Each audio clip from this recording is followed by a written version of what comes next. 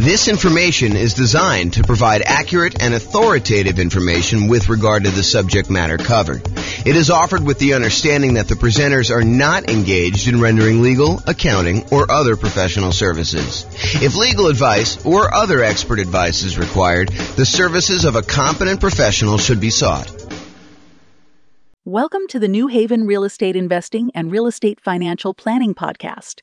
Learn all about investing in real estate in New Haven, Connecticut, with a combination of real estate financial planning and modeling with numbers specific to New Haven, plus syndicated, more generalized recordings of live and pre-recorded real estate investing classes. Not all of them specific to New Haven. Be sure to stay tuned after a podcast for a message from our sponsors.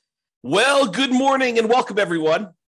I am your host, James Orr, and this is a special class. I don't know if I've taught a class on hard money and private money for real estate investors before, ever as kind of like this combined topic. And it's been a long time, I think, since I've taught a class on hard money and private money, and specifically private money. In fact, I pulled out some resources that I had from a long time ago that I'm going to share with you today, and hopefully you'll like this. So we're going to get started, go over in hard money and private money for real estate investors. So in previous classes, I'm going to try to not cover a lot of the old stuff before, but I'm going to tell you that we have entire classes on a lot of these sections, and there's one last section I think that we've got coming up as well. So the most popular financing options for real estate investors are going to be this kind of group on top, this conventional financing, which I think is like 60-something% of most of the loans that get out there.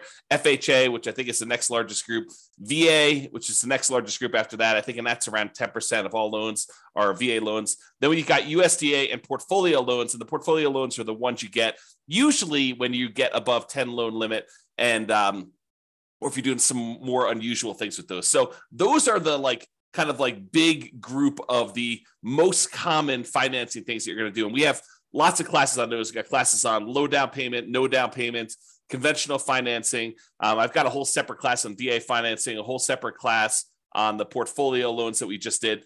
And then you've got this whole secondary group of all of the, I don't know if I'd call them miscellaneous, but they're all these additional financing options that we have covered in some parts and probably need to cover in other parts. And so there's the whole creative financing family, which includes like owner financing, wrap financing, or buying a property subject to the existing mortgage, loan assumption, the lease option, lease purchase, kind of rent to own family, the agreement for deed, the bond for deed, contract for deed, installment land contract, like all those things there. So there's that whole creative financing kind of family of different financing options that are available. And then today we're covering private money and hard money. So we'll go into some detail on those. And then you've got using home equity lines of credit, life insurance policies, self-directed retirement accounts, buying properties for all cash, and then bringing in partners that are usually using one of these other forms, except you're not qualifying for the loan yourself. So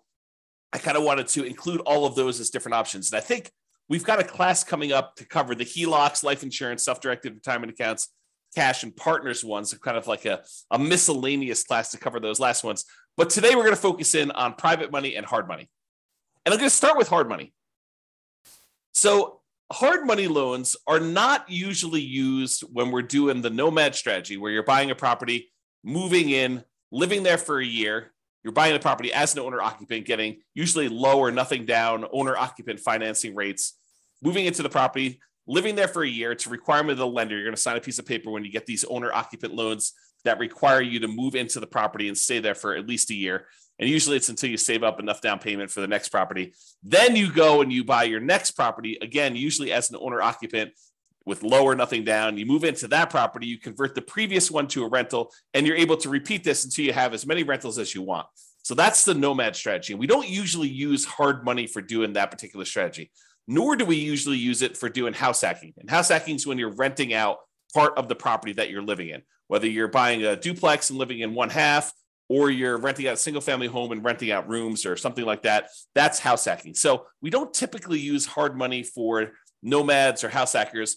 What we do typically use hard money for is buying properties that need to be fixed up and then we're reselling very quickly, or we're doing like a buy, fix up, refi type of strategy, what some people would call the BRRRR strategy, the buy, rehab, rent, refi, and then repeat. So a lot of folks will use hard money to acquire properties that need a lot of work, because in some of those cases, it is hard in order to get loans on properties that are in really rough shape.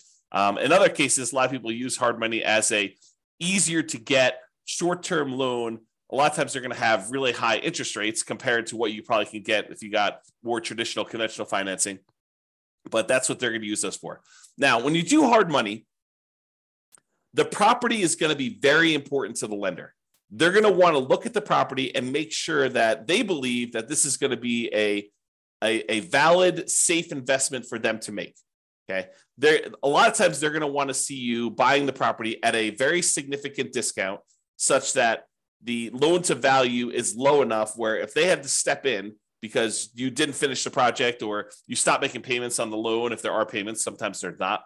But if you're unable to make the progress you need to get the property sold, that they can still step in and make a profit, and they feel very, very safe in doing so. So a lot of times they're looking at it and they're trying to determine, does the property support the kind of like loan itself? Now, there are people out there that will tell you, hey, look, when you're doing these hard money loans, they're not looking at you as an individual. They're kind of like ignoring you as the borrower, and they're really focused in on the property itself. And that's the only criteria for being able to get the loan.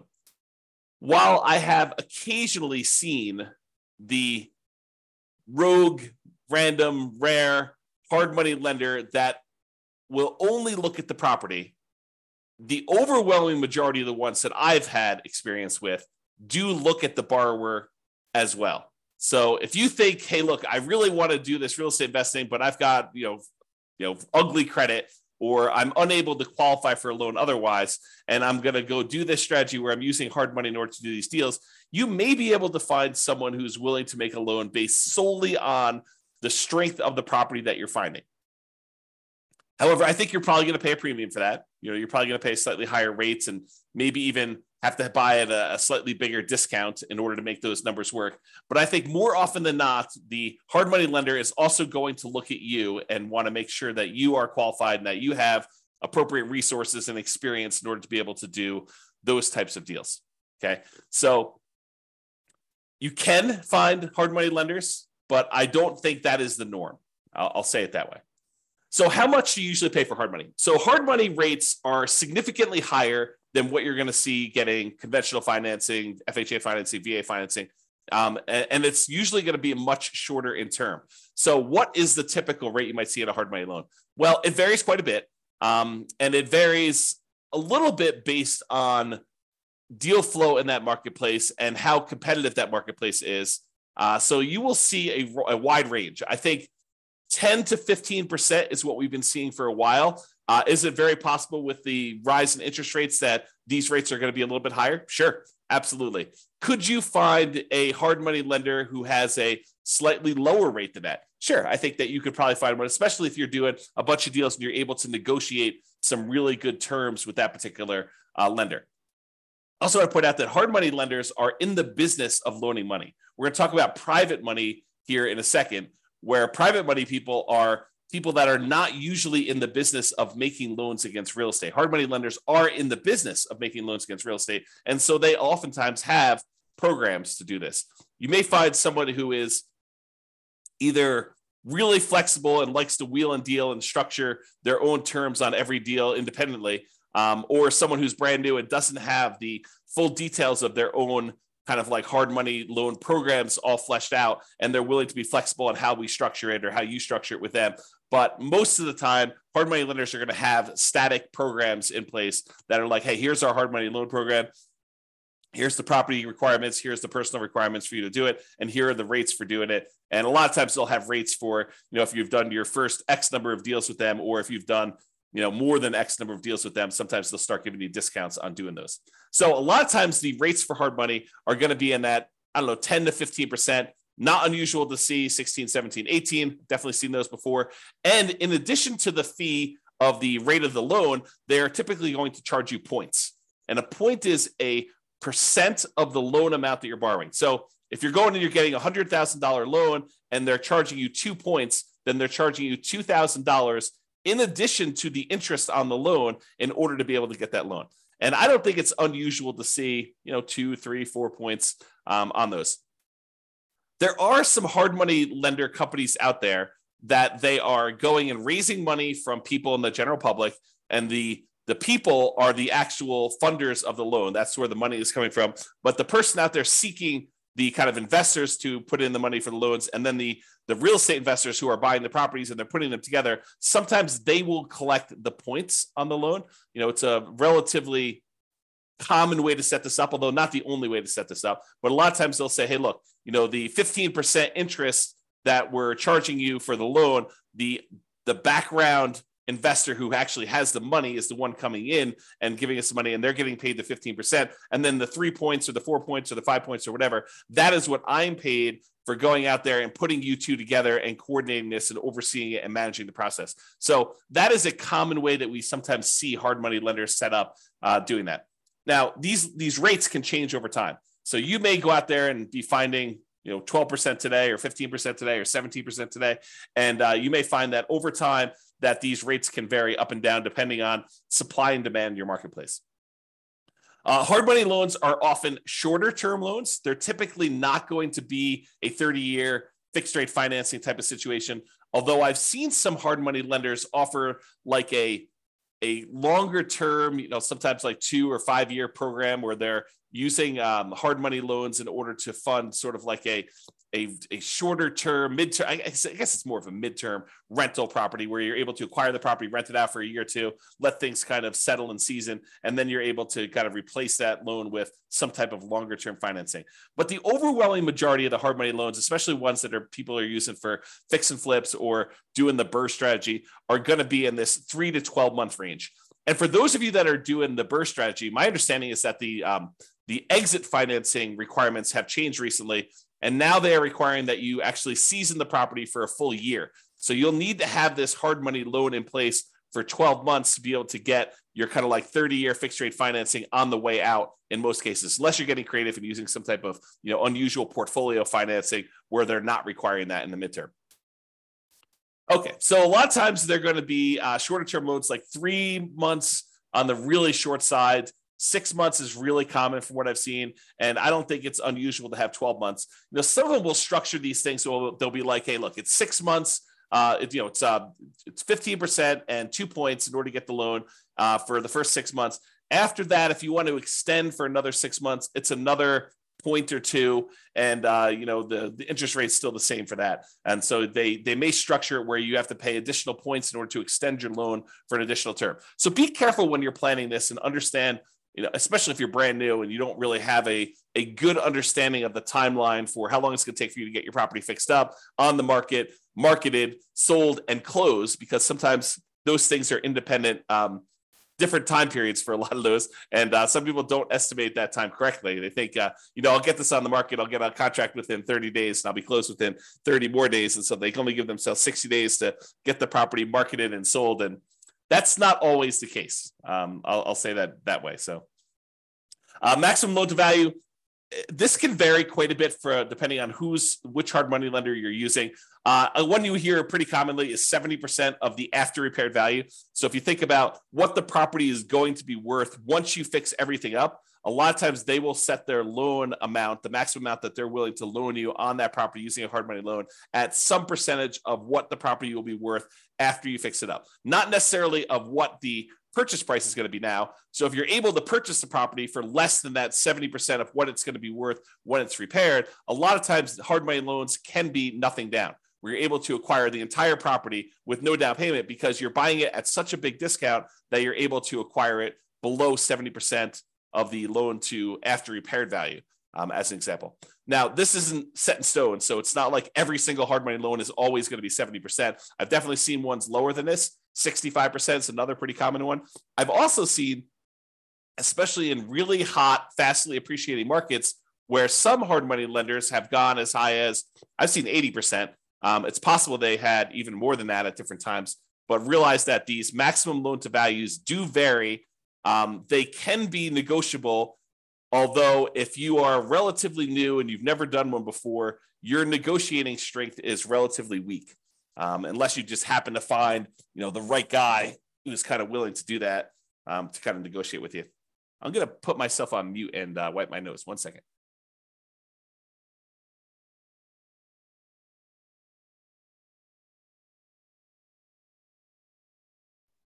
Okay, I'm back. Sorry, I had to wipe my nose there. Okay, so we talked about that maximum loan to value being in that sort of 70%, 65 to 75, I'd say is probably some of the more common numbers I've seen. Now, can you usually borrow the money to purchase the property plus the money to borrow for repairs? And in some cases, yes. But again, you have to buy the property at a low enough price where the lender is willing to include the money for the repairs. It's not like you could buy the property for less than 70% ARV, and then in addition to that, they will loan you the extra 10% you need in hard costs in order to do the repairs on the property. No, it's usually that is the limit. Whatever they tell you is their maximum loan to value is going to be their limit, and that would include repair money. So a lot of times for some investors where it's hard to find these properties and the numbers are tight, they're not able to buy at these really deeply discounted, especially compared to the maximum loan to value. A lot of times the real estate investor coming in is going to buy the property using some type of hard money loan, and then they're going to use some other source of money, sometimes the cash that they have their own, or in some cases they're willing to use a credit card or to borrow money in order to do the repairs on the property, knowing that they're going to be reimbursed when the property closes at the end. So realize that you may need to do more than just the hard money loan to do these if you don't have any money of your own to be able to access that. Some people will use a combination of, their Home Depot credit card or a regular credit card to do some of the contractor stuff that they're unwilling or unable to do. So they'll kind of mix and match and spread the load out all over, kind of across all those. However, if the hard money lender is going to loan you money to do some of the repairs, most of the time they're going to escrow the money for repairs. So it's not like you're going to buy the property and you're able to buy it at a big enough discount where they're also able to finance the repairs, and the repairs are, let's say, $15,000. It's not like the hard money lender, in most cases, some of them may, but in most cases they're not going to just give you an extra $15,000 at closing that you're going to be able to just sort of have and use for living expenses or whatever. No, they're going to actually say to you, okay, here you go. We gave you the money to buy the property. Now go ahead and do this amount of work in stage one, and then we're going to review that work was done, and we will release the money to pay for the work that was done. So they'll kind of do it in stages, make sure that you got the work done. Then they will release the money for you to pay your contractors and buy your supplies and stuff. And then they'll say, okay, now do stage 2 work, and they'll have all that done. And sometimes there's a stage 3, or sometimes there's not. Basically you have to escrow the money. They set it aside in a special account for you, and they hold on to it until you need that money, until you've proven that the work is done, and they can release that money for you. So realize that's a pretty common thing when you're doing these hard money loans for doing the buy, fix up, fix and flip, or doing some type of buy, rehab, rent, refi, and repeat sort of strategy, the BRRRR strategy. Okay. Let's see here. I think right now we are seeing, and this is very market dependent, but typically we're seeing more money than deals right now. There's more money on the sidelines where they're looking for higher rates of return than there are deals to fund. And so that typically puts downward pressure on interest rates and loans and stuff like that. Again, this is very market specific. I'm sure in some markets there are more deals than there are money out there. And with the rise in interest rates and the alternative things that people can invest in and get a good return on their money, maybe there is less money seeking these hard money loan situations than there was in the past. So realize that could change over time as well. Now, another thing about hard money loans is that sometimes they could be used in conjunction with other financing. So for example, let's say you're putting out, marketing in order to find deals, and you find a seller who owns their property free and clear. They don't have a mortgage on their property at all. And you manage to negotiate with them, and you guys come to an agreement that if you put 15% down, they will actually owner finance the remaining balance. So one thing you could do is you could come in, you'd have to negotiate this, of course, but you could come in with a hard money loan, put 20% loan to value, first position, hard money loan on the property at whatever it is, 15% and 2 points, where then you're able to get 15% that you're going to give to the seller as the money that they require down in order to do the owner financing type situation. And then you've actually pulled out 5% in this example as cash that you can use to hold the property, make monthly payments while you're getting it occupied, do any fix up that is required in order to get the property where it needs to be, do some marketing, maybe even pull out, in some rare cases, a little bit of your profit when you acquire the property to kind of fund your marketing, to reimburse you for the marketing you paid in order to get the deal done. So you can use hard money loans as a way to put down payments in conjunction with maybe some other type of creative financing. Now, are you going to be able to do what I just described if you're trying to do like conventional financing or FHA financing or VA financing or USDA financing? The answer is absolutely not. So the only way you're able to structure this, where you're able to use a hard money loan in first position and have the seller be in second position, is with some of these creative financing deals like owner financing, or probably not even if you're doing subject to, although I guess you could get creative and structure these with subject to or wrap financing, but they're a little bit less obvious to do. So these are not going to be conventional financing combined with hard money loans in order to be able to do those. They're typically going to be some type of hard money loan in conjunction with some type of owner financing, where the owner is going into second position, because usually the hard money lender is not willing to go in second position. You may be able to find a rogue hard money lender who's willing to go into second position as long as you're at a low enough loan to value and they understand the risk that they're kind of going in, and they may charge you a much higher rate for doing that and higher points. But most of the time, the hard money lender wants to be in that first position when you're doing those loans. Okay, I'm going to talk very briefly about kind of a side note related to hard money loans. And Terry says a lot of hard money lenders don't allow a second position lien. Yep, I think that is true, Terry. If the loan to value is low enough, though, there are some hard money lenders who would absolutely be willing to be in first position with a very low balance loan. For example, you have a $200,000 property and you want to borrow $40,000 on that thing, and you want to use a hard money loan to do that, and the seller is in second position. I think a lot of hard money lenders would allow you to do that. Again, it's negotiated. Not everyone is going to do exactly like that, but you're right. There are some that will not allow a second position, especially if it's a high second position. Like you're borrowing 70% loan to value and they have you put a 30% second on there for the rest of the money. That's probably not going to fly. Okay, so let's go off on this side note. So on the side note about real estate investors, some real estate investors, I'll say, and it's more than just like onesie twosie. I think there's a good percentage of folks, some real estate investors aspire to eventually be hard money lenders.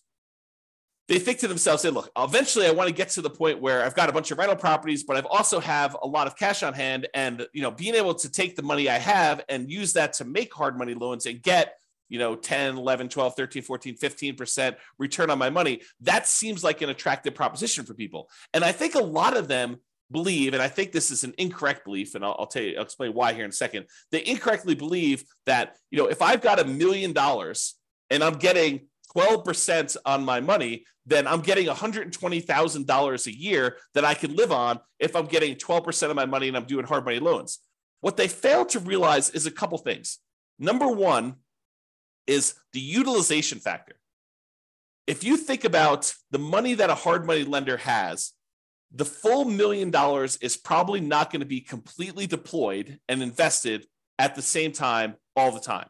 So what it typically might look like is the hard money lender might say, okay, I found an investor who's doing a deal. I'm going to loan them $200,000 on this deal, but I still got $800,000 sitting somewhere else and I'm earning not the 12% on, okay? And then they go and they find another investor, and the other investor says, okay, I need $300,000. They make a $300,000 loan, and now they've got half of their $1 million out at that 12%.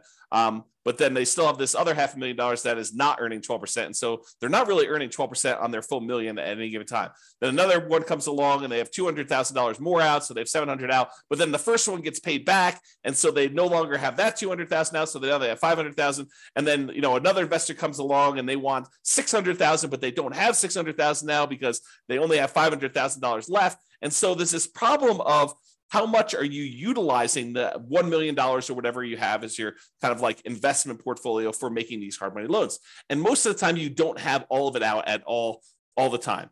Now, some people, some real estate investors will choose to use some type of home equity line of credit on an investment property or their owner occupied property, and they will use that as a buffer. And instead of collecting the full 12%, maybe they're paying depending on when they got the loan, 3, 4, 5, 6, 7% on the money that they're coming out with their HELOC, but then they're loaning it out at 12%. And so they're getting the spread, but they're not borrowing the money unless they actually are using it. So you don't have as much of, I guess it's a different utilization problem for doing that. So realize that if you're trying to do this hard money thing, if you're kind of aspiring to do that as a real estate investor, utilization is going to be a key factor. Getting and keeping all of your money out as much of the time as you possibly can is going to be an issue for a lot of folks. And it is sometimes solved by doing like these home equity lines of credits where you're sourcing the funds from somewhere else and then you're using that, or you're becoming like a hard money lender where you're going out and you're finding a pool of investors that have money that they want to invest,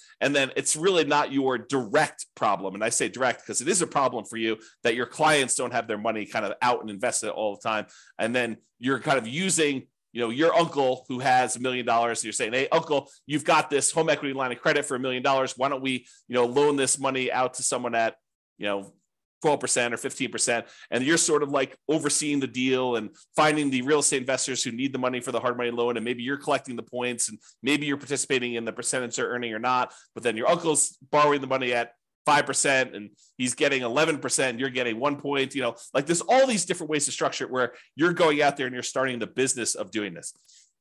I'll also point out, which we'll talk about here when we talk about private lending, is that if you're the one that's going out and you are coordinating, bringing in investors and making these loans on properties, that you probably do need to be licensed. And the licensing may vary. I'm not an expert on licensing by any means. I did talk to my own personal attorney, and I chose to get licensed with the state of Colorado when I was raising private money.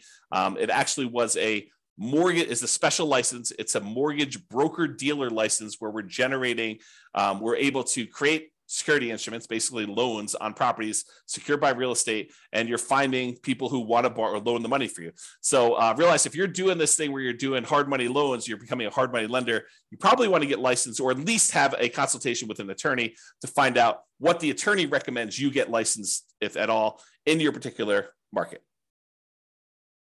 Okay, the second part about this, investors aspiring to be hard money lenders, is this idea that you should live on that full interest. So you think, even if you could go loan $1 million out and collect 12% per year, $120,000, a lot of investors think, oh, I can live on that $120,000 and I only need this $1 million and I'm able to collect 12% per year return on that. And so really I'm getting $120,000 a year that I could live on. That's not how that works. If you've studied any type of retirement planning, especially folks in the financial independence, retire early, the FIRE motion, kind of like group of stuff, you'll hear about this concept of the Trinity study or the 4% rule. And what the 4% rule says, the 4% safe withdrawal rate rule, basically says that if you have a certain amount of money invested, and typically they talk about investing in stocks or bonds or something like that, although it does apply to this as well. I'll explain that here in a second. But if you go and you actually have $1 million invested somewhere else, it is, in most cases, you are less likely, there's a low probability that you will run out of money if you take 4% out each year, adjusted up for inflation.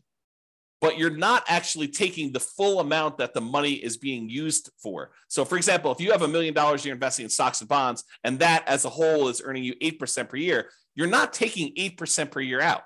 You're taking 4% per year out. And part of that is because sometimes money goes up and sometimes money goes down. Like the returns on the stock market, sometimes they're up, sometimes they're down. More return in the bond market, sometimes up, sometimes it's down.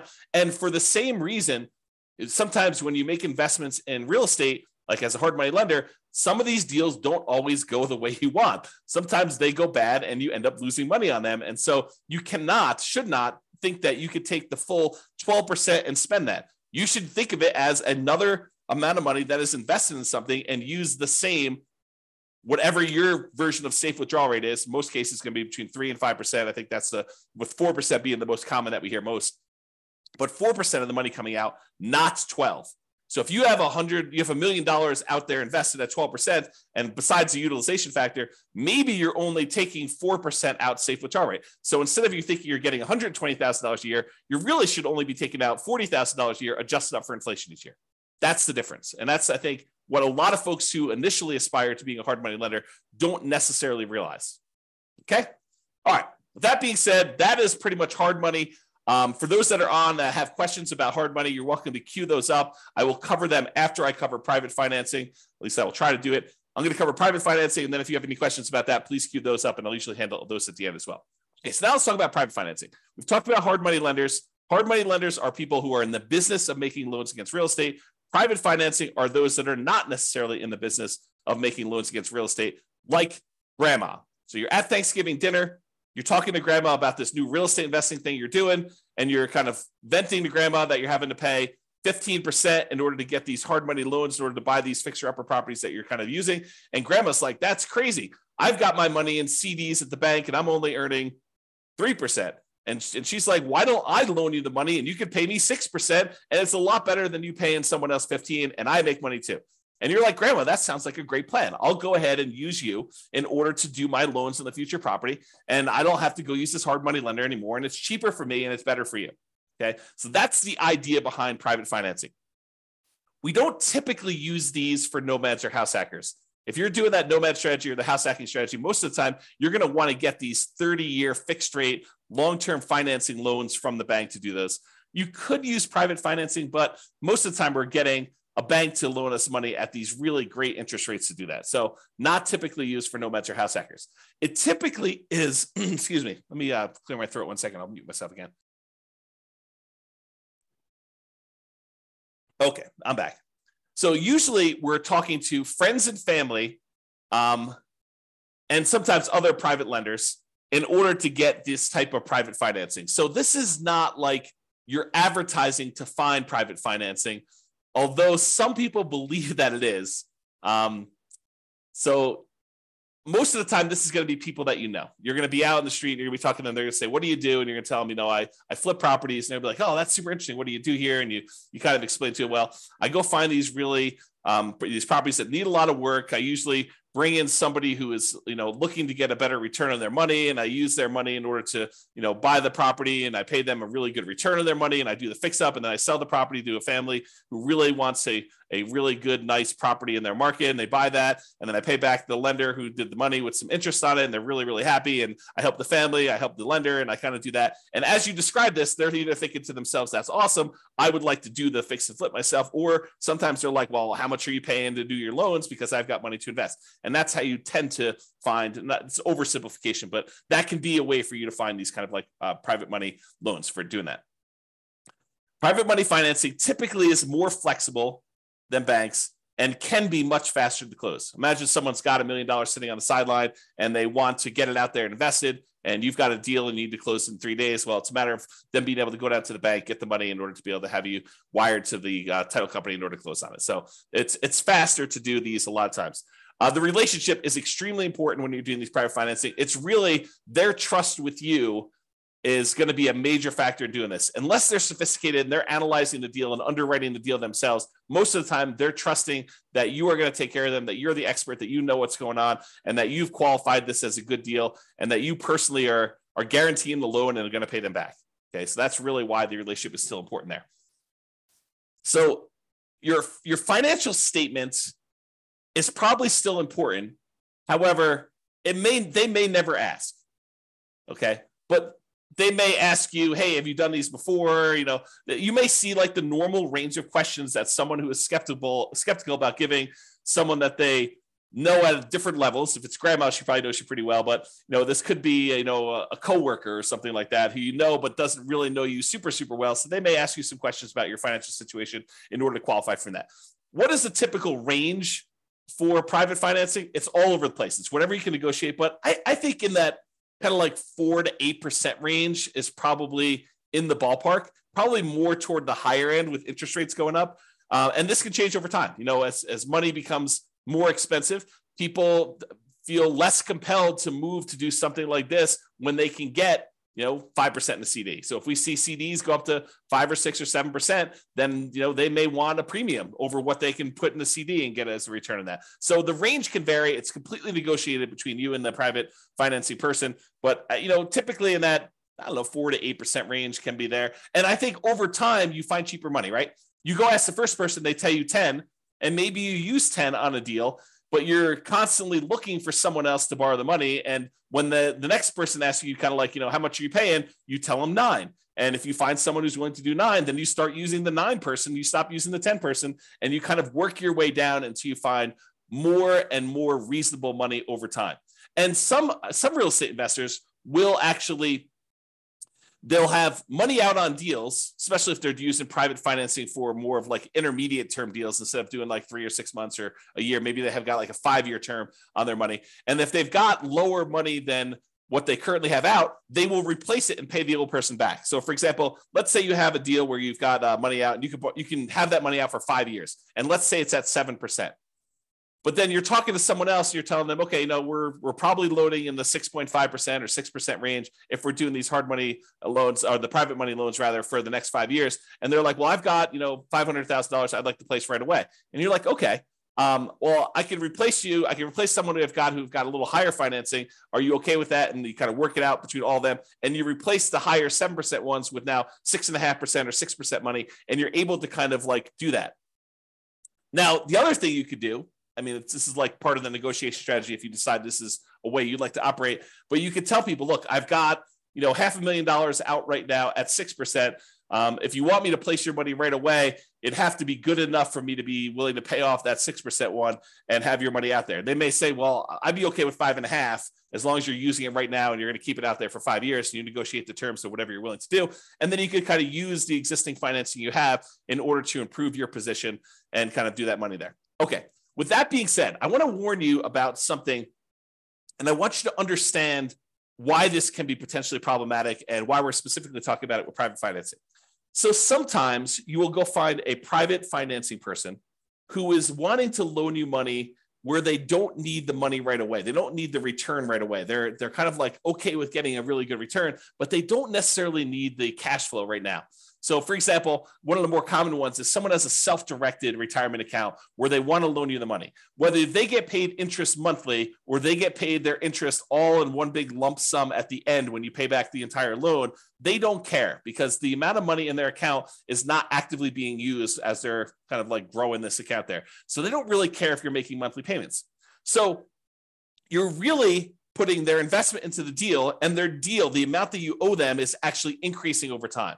And there may be some advantages for you to do this. I'm not going to get into deal structuring, but there may be some advantages for you to do this for improving cash flow or how you're structuring this, where this is advantageous to you, not having to make this monthly payment, at least in the short term. And so they've got, let's call it, let's say they did a smaller loan. Let's say they did a $100,000 loan on this, and they're actually allowing their interest to accrue. So at the end of the year, let's say they're getting 6%. So at the end of the year, they you owe them $106. They've earned $6,000 on the $100,000 that they have out. And then the next year, you owe them 6% interest on the 106. So it's 1012 plus a little bit extra for the interest on that. So really over time, their balance is growing, and that's happening there. And then eventually you decide to replace the money that you owe them with another private lender. And you go and you pay back this $100,000 original loan plus the $6,000 in interest plus let's call it $7,000 interest in year 2 plus the $8,000 in interest in year 3. So you're paying them back their initial investment plus the returns that they earn. And you're doing that with money that you're bringing in from the outside from another investor coming in. What does that sound like to you? It should sound like a Ponzi scheme because you're actually paying off the previous investors, their initial investment and the return that they've earned with new money coming in from another investor. So it should sound like a Ponzi scheme to you because that's what a Ponzi scheme is, right? And then a person who's coming in, they're collecting money and they're paying out the returns and stuff by another investor coming in. So you inadvertently, without really thinking you're doing some type of Ponzi scheme, you actually came in, you said, okay, we structured this great loan. You're happy getting, the amount of money you borrowed and some interest on it. And we're allowing that interest to accrue, which is totally fine. There's nothing wrong with that in and of itself. And then over time, you're like, okay, now you want to get out of this loan.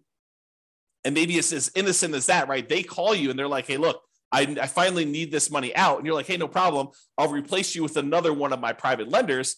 And you come in and you bring in another private lender to pay off that $100,000 plus whatever they own. Now you've inadvertently kind of like formed this Ponzi scheme situation where you're paying off an old investor with a new investor and you're paying them their actual returns using that. So you got to be really, really careful that you don't structure this, and get advice from an attorney to avoid this situation if it comes up for you. You know, if you're, and even the idea of replacing the loan is kind of on this borderline edge of this Ponzi scheme, right? Like you're taking one investor's money and you're replacing it with another investor coming into the deal. So definitely talk to your attorney and make sure that you feel really comfortable with the way that you're structuring these and you're doing that. So that's what I wanted to warn you about. It's kind of like this concept of inadvertently setting up a Ponzi scheme to do this. And we don't usually see it as much with commercial lenders. Maybe the commercial lenders don't care. Maybe, it probably is, now that I think about it, it probably is that the organizations that are going to come after you for doing these Ponzi schemes, they're trying to protect the public, not necessarily a commercial lender who is making these conventional FHA, VA loans where if you do a refinance there, they're like sophisticated institutional type of people that know about these loans. But someone who's a consumer on the street, they're trying to protect the consumer. It's a consumer protection law and situation in that particular case. Okay. So I wanted to cover that in case you never thought about it that way. If you decide, hey, I really want to do this real estate investing thing, and this idea of going out there and finding friends and family, people that I know, contacts that I know, and raising money in order to be able to accelerate my ability to do deals, if you're going to get really serious about that, you may decide to go out and start talking to people in a more formal process rather than just off the cuff at Thanksgiving dinner. You're like, hey, look, I want to tell you a little bit more about, what I've been doing. And, if you want to, I'll sit down and I'll walk you through exactly how this all works. And maybe you form like a little PowerPoint presentation, or maybe put together a little PDF, or maybe you decide to go talk to them about, like how your deals are structured and what the deal looks like that someone could come in and do. So eventually, if you plan on doing this more than just like a off the cuff one-time deal with Uncle Joe or grandma, and you decide you want to go out there and make this part of your business, you're probably going to you're going to want to formalize this a little bit more. So I will share with you, for the folks that are kind of like got access to the recordings and stuff, I will share with you an old PDF. I'll kind of let you glance at it really quick, but I'll share with you an old PDF that you may want to use as sort of a very rough sample starting point of what you may want to use as a baseline for creating your own private financing presentation there. Now that I've said that, and you're going to start getting more serious about raising private money and going out there and doing this repeatedly, I want to talk to you about just the tiniest bit, because I'm definitely not qualified. I'm not an attorney, but I want to talk to you a little bit about soliciting and licensing. So if you are going out and you are soliciting people to make an investment and you're creating a security instrument, you're basically creating a security. Someone gives you money and they're relying on you to get a return from that. And you're having that secured by real estate in this particular example. So you're going and creating an investment for them where you're collecting money and you're advertising. Even if it's word of mouth advertising and talking to people about it, that is still a form of advertising, even if it's not printed. But if you're going to go and do that, you need to become aware of the licensing laws required and the advertising restrictions that you have by doing this type of solicitation. So this is sort of I'm not going to teach you to go do this because I'm not an expert on it and I don't know different states' laws and stuff like that. But I will tell you, I did talk to my attorney when I was doing this more seriously.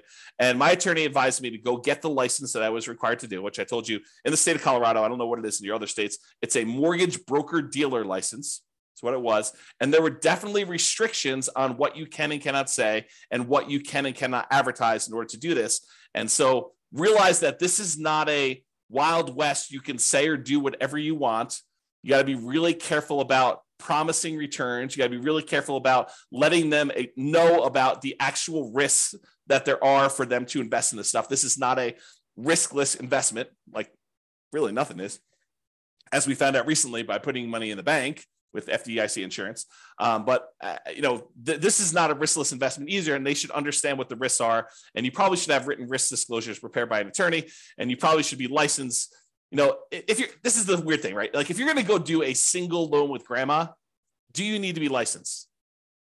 Maybe, probably, but this is sort of like, you speed once. Can you get in trouble for doing that? Sure. Are you likely to get in trouble for doing that, especially with grandma? Probably not. But realize that, you may want to consider getting licensed and learning the rules and regulations for doing this. This is not like a open world where you can do whatever you want there. That's kind of what I'm pointing out there. So I will share with you that you probably should get licensed. I went and got licensed with a mortgage broker dealer license with the Division of Securities. And then they have oversight in what you do. They want to approve things. They want to review your things. They want to review your documents every once in a while. So they'll want to go and make sure that you're doing everything correct. All right. One other thing I'll point out to you. I'm going to share with you the business card I had and what I thought was a good way to do it, but you'll want to definitely check with your attorney to make sure that this is in compliance and that you're allowed to do it. So this is a really old business card back from when I was doing this. I'm, not really raising money anymore. But basically it was like a typical, I buy houses and apartments kind of thing in here. It had my contact information, my name, address, and website and stuff like that. I don't even think the website's up, so there's nothing really to go look at on there. And then on the top here, this is the back of the business card. Besides the creepy kind of shadowy, my face there and there.